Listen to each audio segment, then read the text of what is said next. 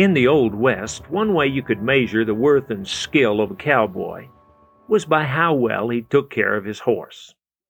In those days, a horse was your job, and your travel home, and your net worth, and your escape route, and many times your only companion. Most cowboys didn't think much of a man who would, without cause, run down a horse. Sure, there were times to save your own life that you would ask more of your pony than he could safely give, but that was the exception, and no one wanted to face that. One sure sign of a tenderfoot or a worthless cowhand was when he gimleted his horse. To gimlet is to ride it till its back is sore. On the big cattle drives, the cowboys avoided this by changing horses several times a day, and when traveling from one place to another on the same horse, they would most often ride a couple hours, then climb off, loosen the cinch, and walk a while, giving the horse a rest.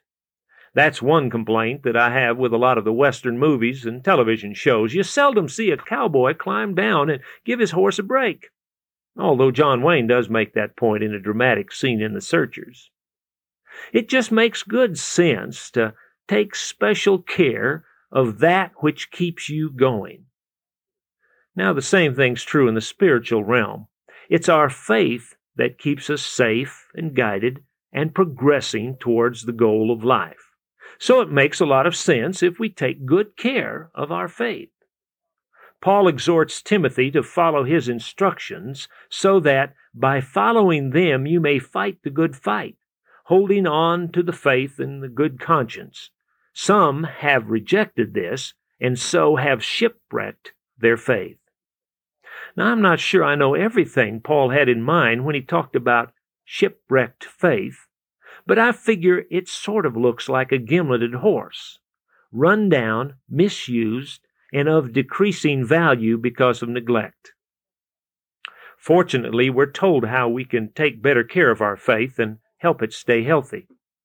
Paul says in Romans, faith comes from hearing the message, and the message is heard through the word of Christ. Some folks who claim to have faith haven't studied or read or memorized or heard the Word of God preached in months or years. Well, whatever faith they might possess, I can tell you one thing. They're gimleting it. That's faith neglect, and in my mind, it should be classified as a spiritual crime.